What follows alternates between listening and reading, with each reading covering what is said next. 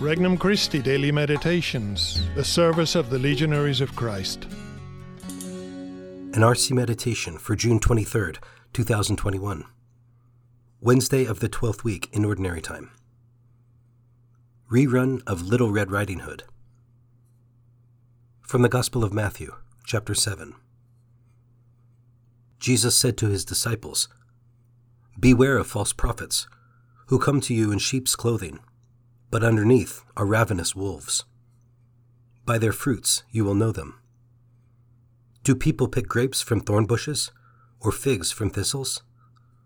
Just so, every good tree bears good fruit, and a rotten tree bears bad fruit. A good tree cannot bear bad fruit, nor can a rotten tree bear good fruit. Every tree that does not bear good fruit will be cut down and thrown into the fire. So by their fruits you will know them." Introductory Prayer. Lord, before I can produce anything lasting in my life, I need to be united to you in prayer. Aware of my weakness and inclination to sin, I trust all the more in your forgiveness and mercy. I believe in your presence in the Eucharist. It gives me the assurance that you really are with your church until the end of time. Petition. Lord, help me to see more easily the goodness in people around me. First reflection. Wolves in sheepskins. Today we abound with information, but are short on guidance. The media tell us that abortion is okay, that stem cell research on human embryos is compassionate, that same-sex marriage equals tolerance. Wayward faithful ignore or insult papal teachings.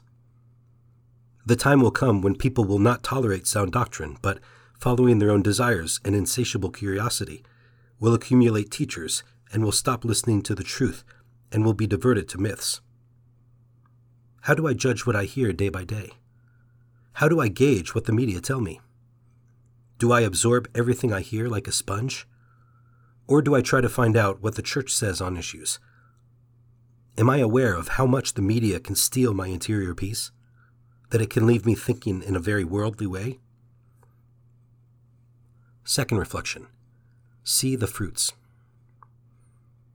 Our Lord gives us a good criterion for gauging the work of other people. We are to look at what they produce. The people we see daily on television, do their lives seem peaceful and happy? Are their families stable? Often, the most stable among us are those who live low-key lives. God often chooses to work outside of the spotlight. He works in those families that quietly raise their children in the faith. What lasting fruits am I producing for God? If married, have I been open to new life? If single, do I dedicate a fair amount of time to serving others? Do I help my friends learn about Christ? Do I help worthwhile charities? Third reflection. Misjudging. The problem of judging can go the other direction. We might think that someone isn't a good person, or that he isn't very talented.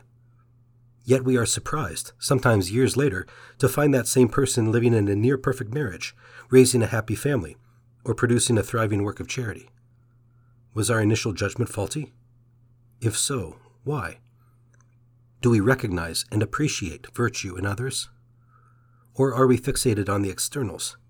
Their looks, their wealth, their bubbly personality?